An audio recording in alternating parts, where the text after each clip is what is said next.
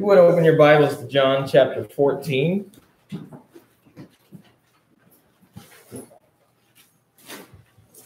John chapter 14, and we're going to begin reading there in verse 23.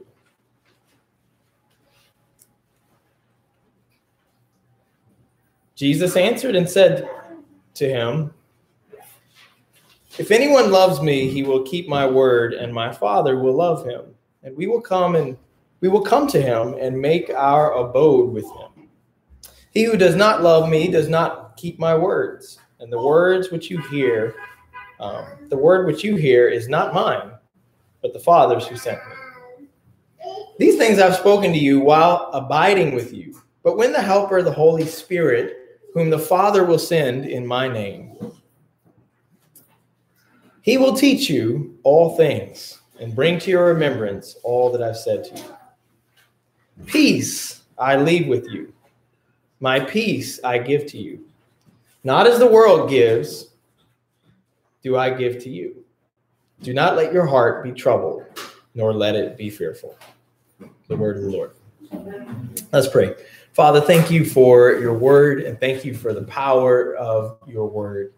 Thank you for the power of your Holy Spirit that guides us and teaches us and leads us into all truth. And we pray, oh God, as we open your word now in this moment, that you would show us wonderful things from your law, wonderful things about Jesus, our Savior, wonderful things about you, our Lord and our God, and wonderful things about what your will is for us here in this world and on this earth. In Jesus we pray. Amen. Amen. Morning, everybody. Good to be with you and good to be able to gather together and worship our God. Happy Resurrection Day. As was already prayed, we celebrate the death and burial and resurrection of Jesus each week.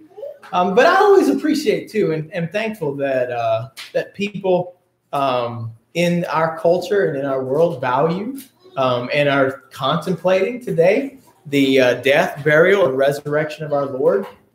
This is the Passover week, and so there's a sense in which all people are reminded that this week, this is the time at which the Lamb of God took away the sins of the world. And we get to gather together and remember that today and celebrate the great things that our God has done for us. Praise God that he sent Jesus into the world to take our sin upon himself, to suffer and to die. And praise God that he didn't leave him in the grave, that the tomb was found empty. We get to live here in this world in many ways in a tension between the cross and the tomb. Even though today is Sunday, there's a sense in which in this world we live every day as Saturday. We are constantly filled with sorrows, sacrifices, sufferings for the Savior's sake. But we know that Sunday is coming. And so everything that we endure with hope, knowing that one day the Lord will return again. And with it, we too will be raised up to walk in new life with him. Praise God for Jesus Christ and for all the blessings that come through him. We've been discussing over the past few months how to live a spirit-filled life. And today we've been talking about how the signs of a spirit-filled life are not what you might think. Oftentimes when people think about how do you know the Holy Spirit is in you, you think about gifts, spiritual gifts. Think about power, tongues, healings, miracles. But actually the emphasis of Scripture when it talks to living a spirit-filled life is not on the gifts that the Spirit produces, though the Spirit certainly did produce gifts. It is on the fruit that the Spirit produces in the life of a Christian. And so we've been looking at some of those fruit of the Spirit that Scripture emphasizes. We talked about love and joy. And this day we want to focus on peace, the peace that comes from a Spirit-filled life.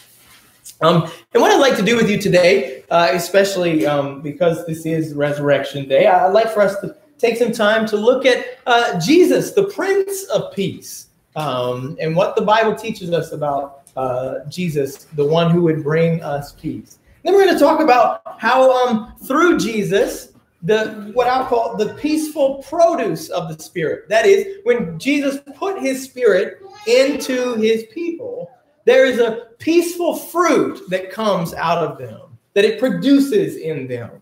And we'll talk about what that is and what that looks like. And then finally, I want to talk to you a little bit about the path of peace. The scripture talks about there being a path of peace. How do we, as the people of God, walk in this path of peace so that the Spirit is constantly producing in us this peaceful fruit of righteousness, or this fruit of the Spirit, which is peace. So that's what we'll do today. I want to, if you would, flip back to the Old Testament. And I want to start with you in the book of Isaiah, where this phrase, Prince of Peace, is found. In the book of Isaiah, chapter 9, beginning in verse 6. Isaiah chapter 9, beginning in verse 6. Listen to what the word of God says.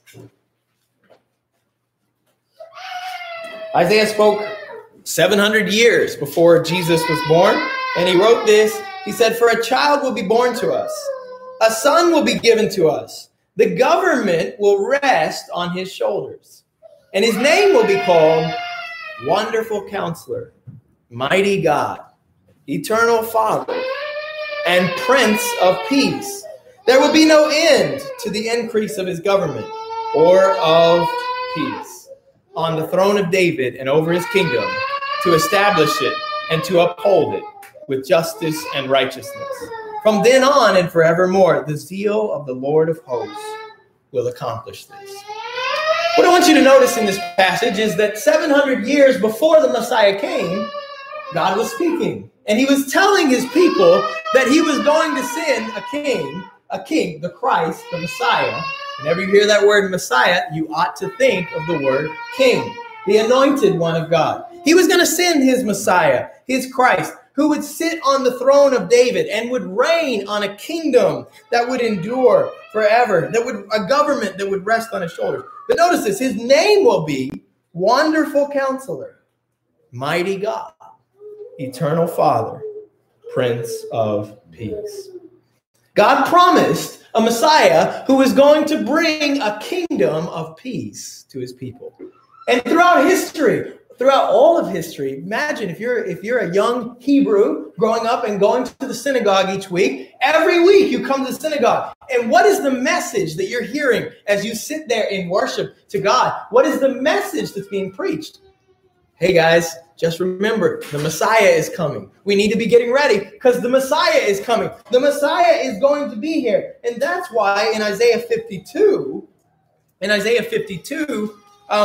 Isaiah writes and says in verse 7, "How lovely on the mountains are the feet of him who brings good news, who announces peace and brings good news of happiness, who announces salvation and says to Zion, your God reigns." Notice this, the blessing is upon those who bring good news. By the way, that's the word for gospel. The ones who bring the good news, who announce. What is the good news? Well, the good news is the gospel announces peace. Good news of happiness, salvation, and Zion, and says to Zion, your God reigns. This is the promise that God would not only establish a kingdom, but in his reign, he would bring good news of peace. It would be a kingdom of peace that would be coming to his people. And that's why, flipping over to the Gospel of Luke, we're going to focus more on the Gospel of Luke because Luke talks about peace more than all of the other gospel writers and emphasizes this theme in Jesus' life. But that's why in Luke chapter 2 and verses 8 to 14, when Jesus was born, you remember the shepherds were out staying in the field. And in Luke chapter 8 and chapter 2 and verse 9, an angel of the Lord suddenly stood before them. And the text says that the glory of the Lord shone around them, and they were terribly frightened. But the angel of the Lord said to them, "Don't be afraid, for behold, I bring you good news of great joy, which will be for all the people. For today in the city of David, there has been born for you a Savior, who is Christ the Lord. And this will be a sign for you. You will find a baby wrapped in cloths, lying in a manger." And suddenly there appeared with the angel a multitude of the heavenly host, praising God and saying, and what did they say? "Glory to God in the highest, and on earth peace among men with whom he is pleased." Notice again, the reason the shepherds are rejoicing, the reason the angels are rejoicing is because God had promised that when the Messiah came, he would establish, he would become their Savior, and he would provide glory to God in the highest and peace on earth among men with whom he is pleased. The promise of the Messiah was that God would bring peace. And that's why when Simeon, you remember the old man Simeon, when Jesus came into the temple, in Luke chapter 2, later on, when they brought Jesus to the temple, the old man Simeon, who was near the time of death, but was waiting to see the promise of the Messiah come, praises God, and he says, "Sovereign Lord, as you have promised, you may now dismiss your servant in peace." Simeon knew that when he saw the Savior come into the world, that there was a promise being fulfilled, that God was bringing him peace. And therefore, he could dismiss his servant in peace. In fact, when we read the stories throughout the Gospel of Luke, what we find is that Jesus is constantly bringing peace to all those whom he encounters. People whose lives were broken and marred by sin and its consequences found peace through Jesus. One of my favorite stories that shows this is in Luke chapter 7. If you would flip over there to Luke chapter 7 and verse 36. Do you remember this story? Jesus is at the house of a Pharisee who begged him to come and dine with him. I don't know how often Jesus got invited to a Pharisee's house to eat, but this Pharisee had brought him in to dine with him, and he's reclining at the table. And the text says in verse 37 that there was a woman in the city who was a sinner. Maybe your Bible says who was known to be a sinner. She was known to have lived a sinful life.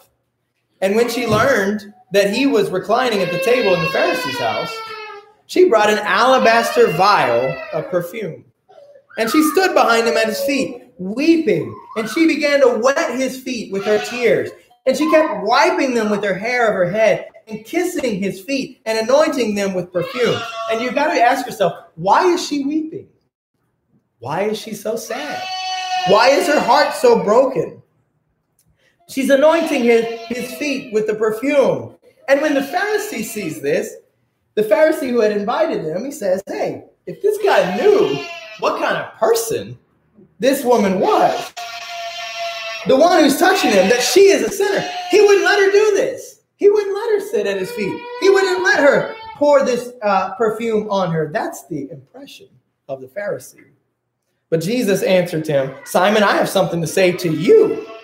I anticipate that he was expecting Jesus to say, Simon, I have something to say to her. But actually, the message was first to him. And he told Simon a story about a moneylender who had two debtors, one who owed him 500 denarii and the other 50. And they weren't able to repay. And when they were not able to repay, he graciously forgave them both. And the question Jesus left Simon with was, which of them will love more? And Simon said, I suppose it'll be the one who forgave more. And he said, you've judged correctly. And then he turned to Simon and he said to the woman, and he said to Simon, he said, do you see this woman? I entered your house. You didn't even give me water to wash my feet. She's wet my feet with her tears and wiped them with her hair. You didn't kiss me when I came in, but she's not ceased to kiss my feet. You didn't anoint my head with oil. She's anointed my feet with perfume. For this reason, I say to you, her sins, which are many, have been forgiven. For she loved much, but he who is forgiven little loves little. And then he said to her, your sins have been forgiven. And those who were reclining at the table with him began to say to themselves, who is this man who even forgives sins? And listen to this. He turns to the woman and he says, your faith has saved you. Go in peace. There's a lot to love about this story. There's a lot to unpack in the story, and we're not going to do all of it today as much as I would like. But the thing I want you to key in on in this particular story is this story reminds us that no matter who you've been or what you've done or how long you've wasted the life that God has granted you, how many years how many hours, how many months you've wasted the time that God has granted you, no matter how long that sinful life that you've been living has been. It's not too late. Jesus can still give you peace. And when Jesus turned to this woman and said, your sins are forgiven, go in peace, your faith has saved you. He's proving not just to her and not just to the Pharisees, but to each and every one of us that we can come to him with lives that are broken and marred by sin. And we can find in him the peace we have been desperately seeking for. Jesus brought peace to those who had wrecked their lives by sin. And Jesus can bring peace to each and every one of us. Another story that I love comes in the next chapter in Luke 8 and verse 43. Do you remember this story? Another woman who had had a serious problem for about 12 years. She'd gone to all sorts of doctors. She couldn't be healed by anybody. And she finally comes up behind the teacher as he's in a rush to go and heal somebody else's family member, daughter who's dying.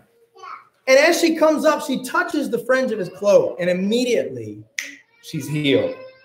And Jesus kind of surprisingly and maybe embarrassingly calls her out in front of the crowd. This was not the kind of problem that you'd like for people to know about, the problem that she was experiencing and the problem that she was facing.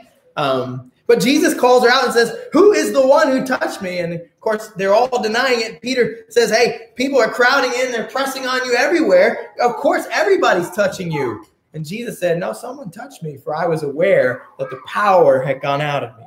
And when the woman saw that she had not escaped notice, she came trembling, and she fell down before him and declared in the presence of all the people the reason why she had touched him and how she had been immediately healed. And he said to her, daughter, your faith has made you well.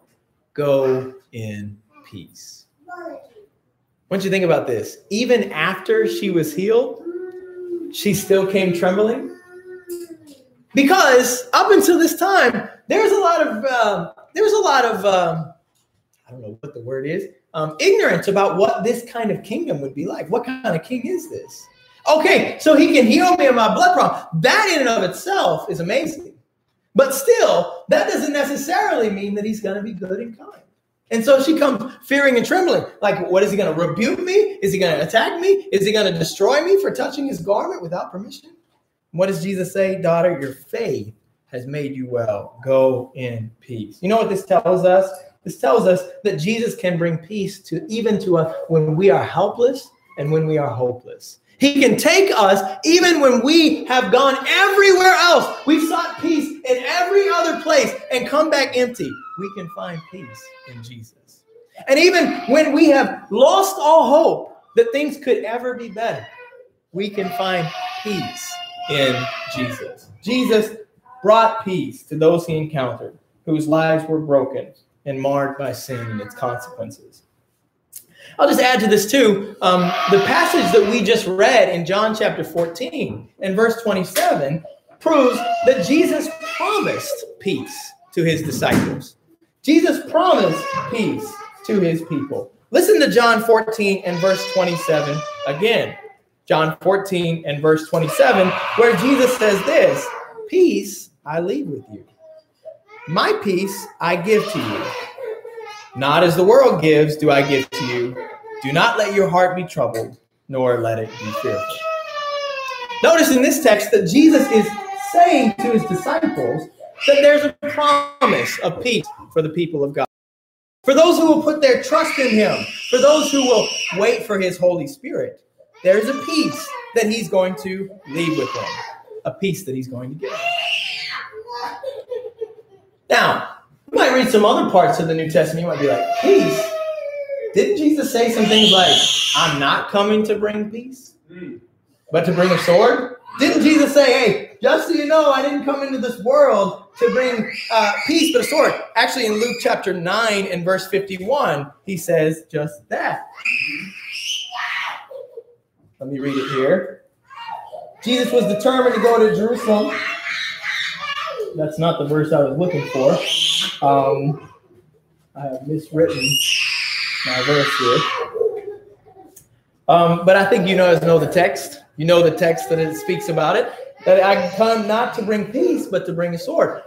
Father will be turned against son, brother against brother, brother against sister. The Lord says ultimately, hey, there's going to be a sense in which me coming into the world is not going to provide any peace.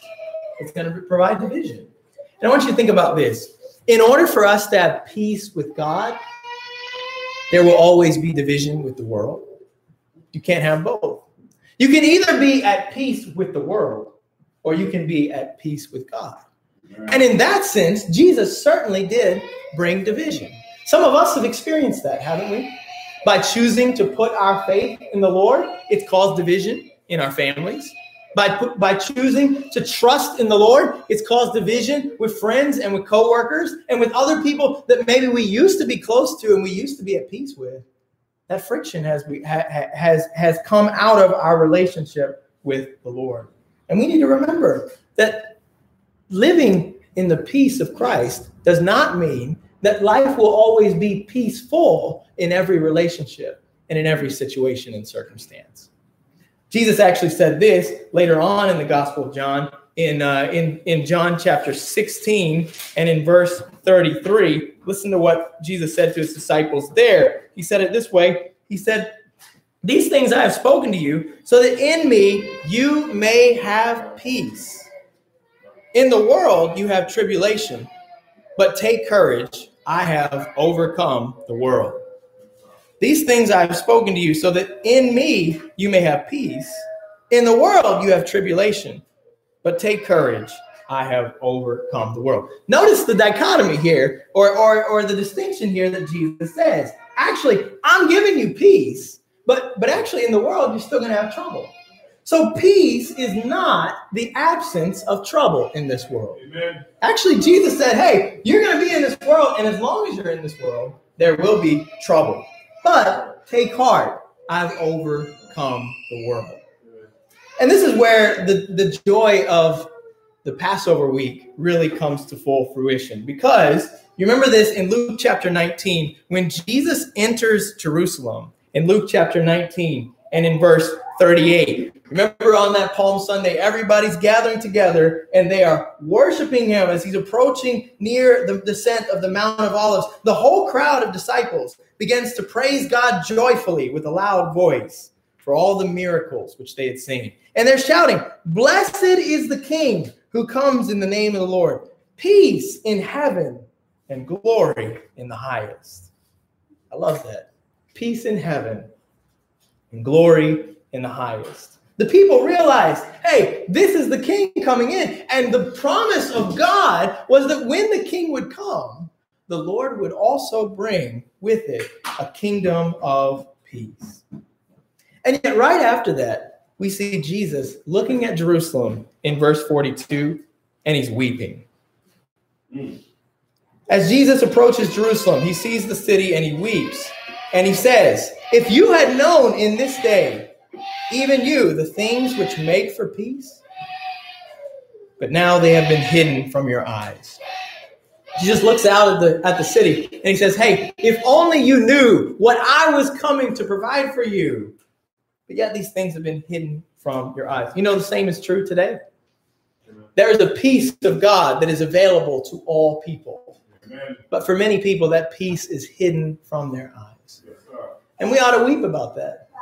And as long as we are in this world, we will be weeping about that. There will be trouble. There will be sadness. There will be sorrow. There will be heartbreak as we see people whose eyes are hidden from the peace that God is seeking to provide for them. But there's more still. You remember Isaiah when he wrote about the coming of the suffering servant in Isaiah chapter 53. Listen to what he said when he wrote about the coming of God's suffering servant. Isaiah said this, speaking about Jesus, beginning in verse 3. "He was despised and forsaken of men, a man of sorrows and acquainted with grief, like one from whom men hide their face. He was despised, and we did not esteem him. Surely our griefs he himself bore, and our sorrows he carried. Yet we ourselves esteemed him stricken, smitten of God, and afflicted. But he was pierced through for our transgressions. He was crushed for our iniquities. The chastening for our peace fell upon him, and by his scourgings we are healed. The chastenings for our peace fell upon him. You see, what Jesus was doing when he came to Jerusalem and when they were shouting, "Blessed is he who comes in the name of the Lord, peace in heaven and glory in the highest." What Jesus was doing when he came into Jerusalem was he was bringing about the greatest peace the world had ever known. Unfortunately, so many of them didn't recognize it. And so many of us haven't recognized it either, that ultimately it was only through his chastisement, it was only through his punishment that we can have peace.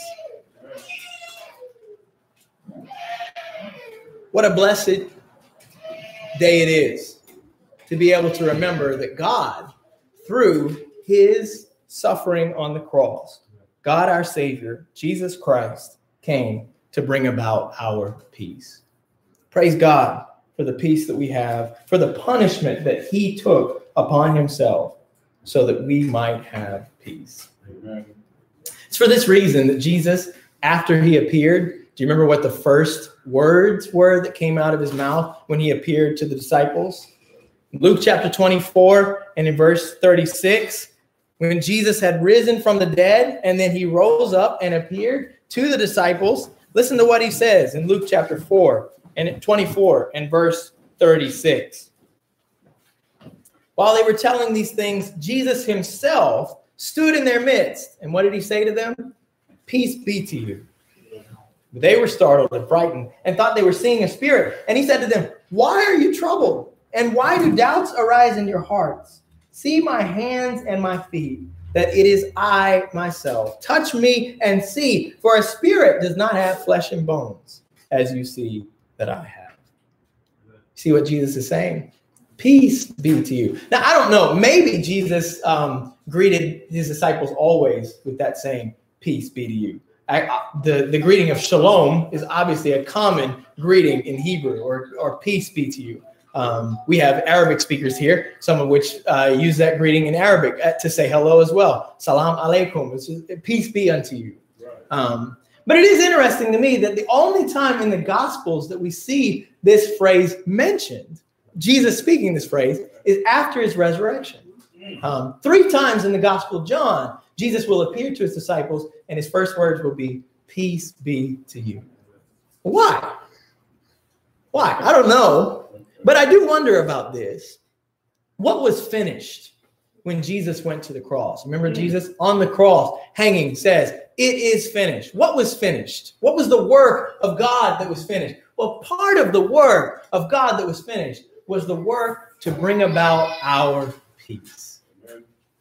And therefore, Jesus could say to his people after he was raised from the dead, "Why are you troubled?"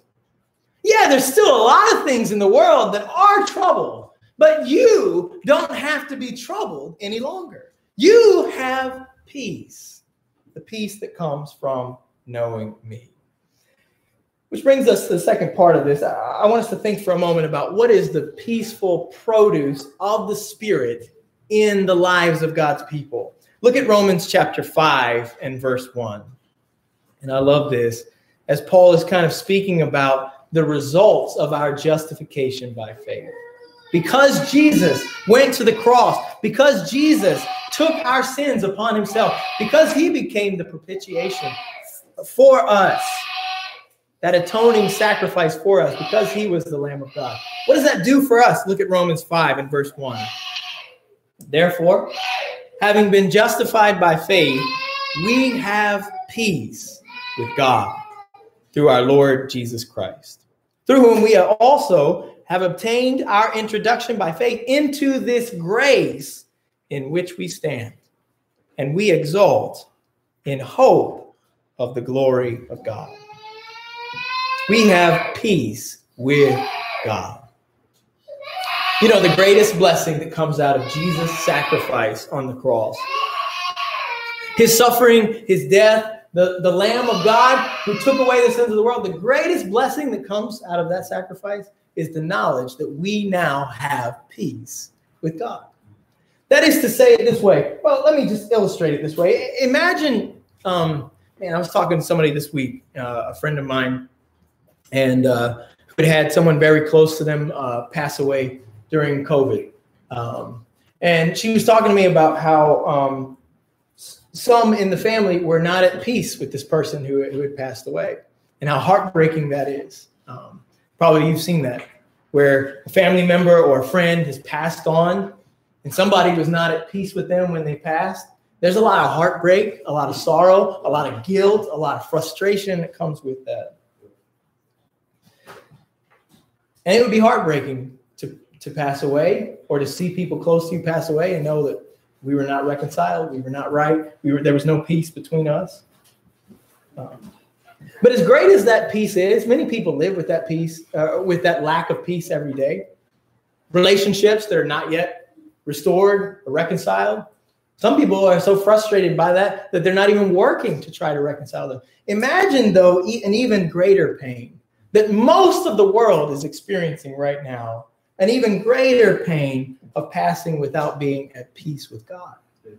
Amen. Think about this. When sin entered the world in the garden, when man sinned, what was the greatest consequence? There were many consequences. Read Genesis 3, and you'll see many, many consequences of sin. But what was the greatest consequence that came out of that sin? The greatest consequence was man being sent out of the garden, where God the Father and God the Son would no longer have it abiding with man. There's a separation that came from sin. There's a division that came from sin because of man's choice to disobey God. And you know what this passage is telling us? That because of what Jesus did on the cross and because of his resurrection, that division is now removed. That barrier, that wall that was separating us from God and keeping us from being able to come into the presence of God, to have access to God, has been removed.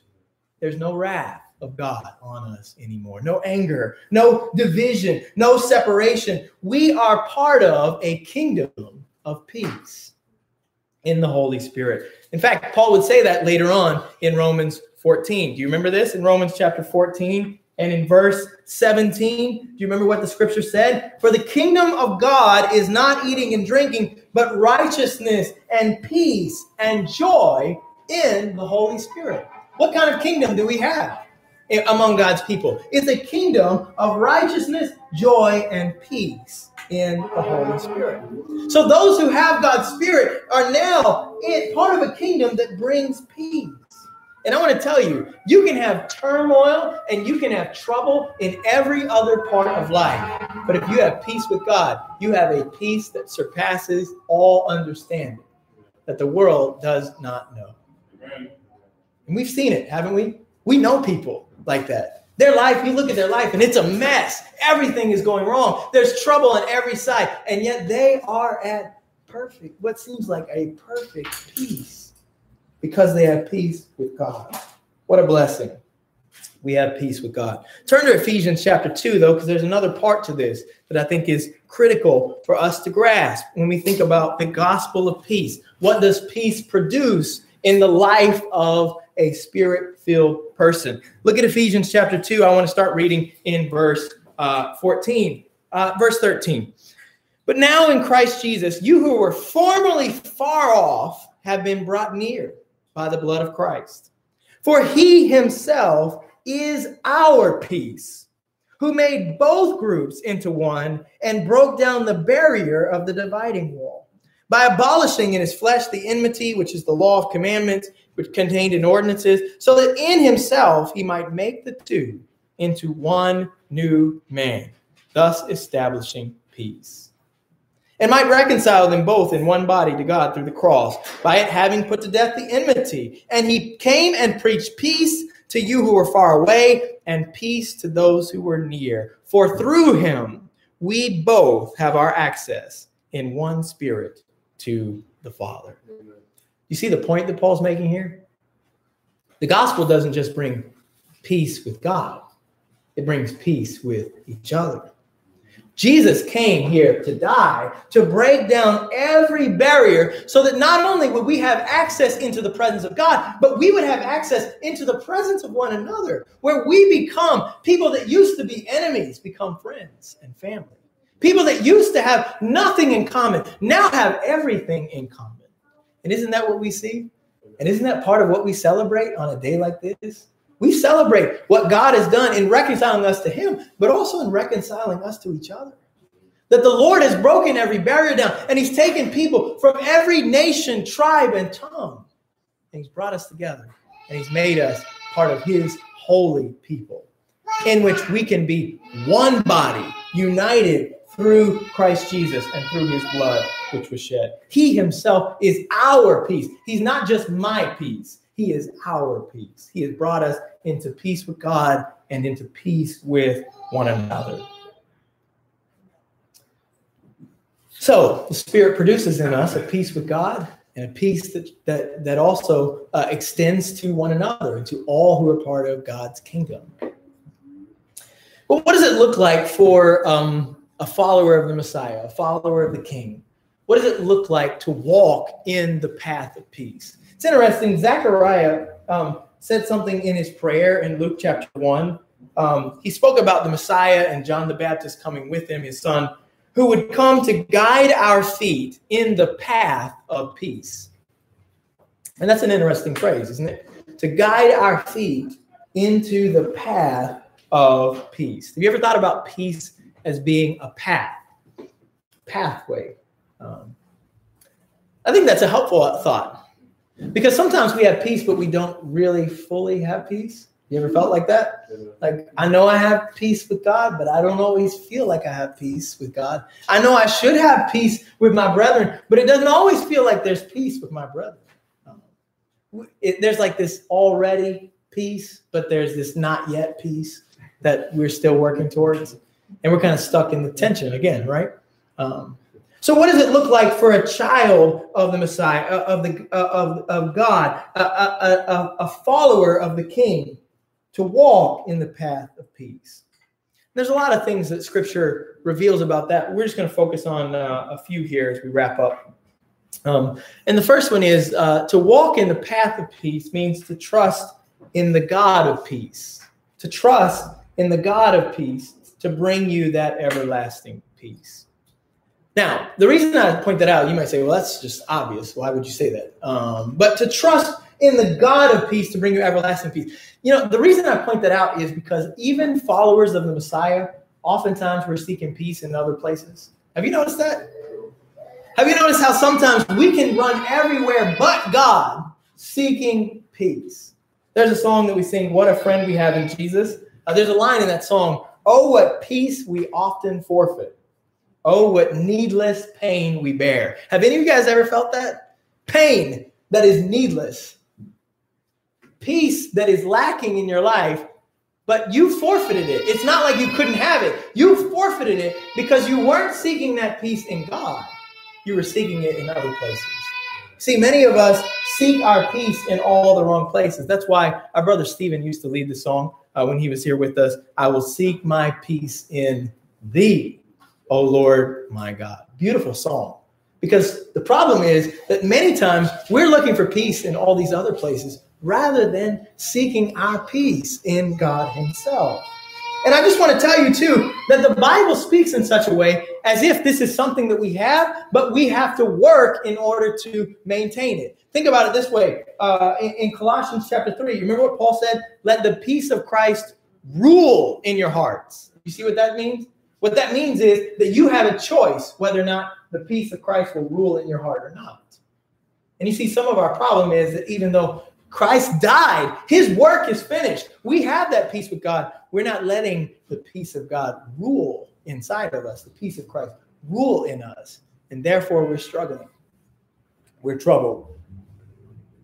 And oftentimes when we get in trouble and when we're going through hardships and when our lives are broken and when we sin, when we fall, oftentimes rather than turning to the Lord, we turn to all these other places to try to rescue us. When the Lord's sitting here and saying, look, I already sent my son. I've already done the hardest part. It's not like I can't help you through this trial too. And we need to let Christ's peace rule in our hearts. We need to seek our peace in him. Paul said it this way in Romans 8 and verse 6, the mind set on the Spirit is life and peace. That is to say, you can choose to have a mind that's not set on the Spirit. And if you do, you won't have life and peace. But a mind set on the Spirit is life and peace. Now, related to this, part of trusting in the God of peace, well, let me just say it in two ways. Part of trusting in the God of peace is learning to let God be God and take care of things that are outside of our control. At the end of the book of Romans, there's something insightful that Paul says at the end there. He says to these Roman Christians who are going through a lot of hardships and trials and had greater ones ahead of them after he wrote this letter. You know what he said at the end of the letter? One of the last things he said to them was, the God of peace will soon crush Satan under your feet. I find a lot of hope, joy, and peace in that statement.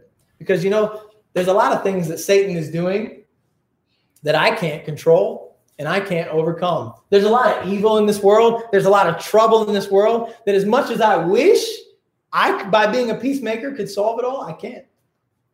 It's helpful to know that actually the God of peace will soon crush Satan under his feet and under your feet too.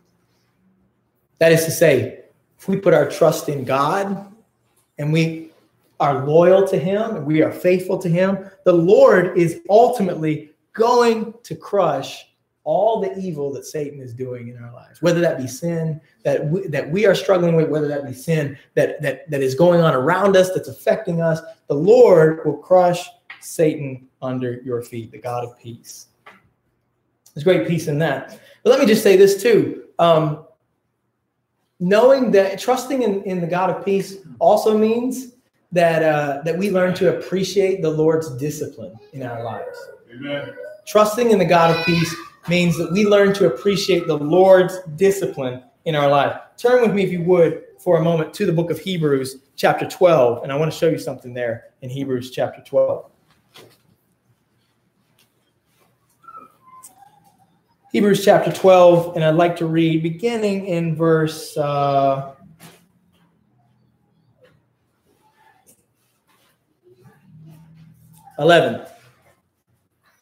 He's talking here about the discipline of a father toward a son, and particularly how the heavenly Father disciplines his children, just like a loving father would their own children. And this is what he says, verse 11.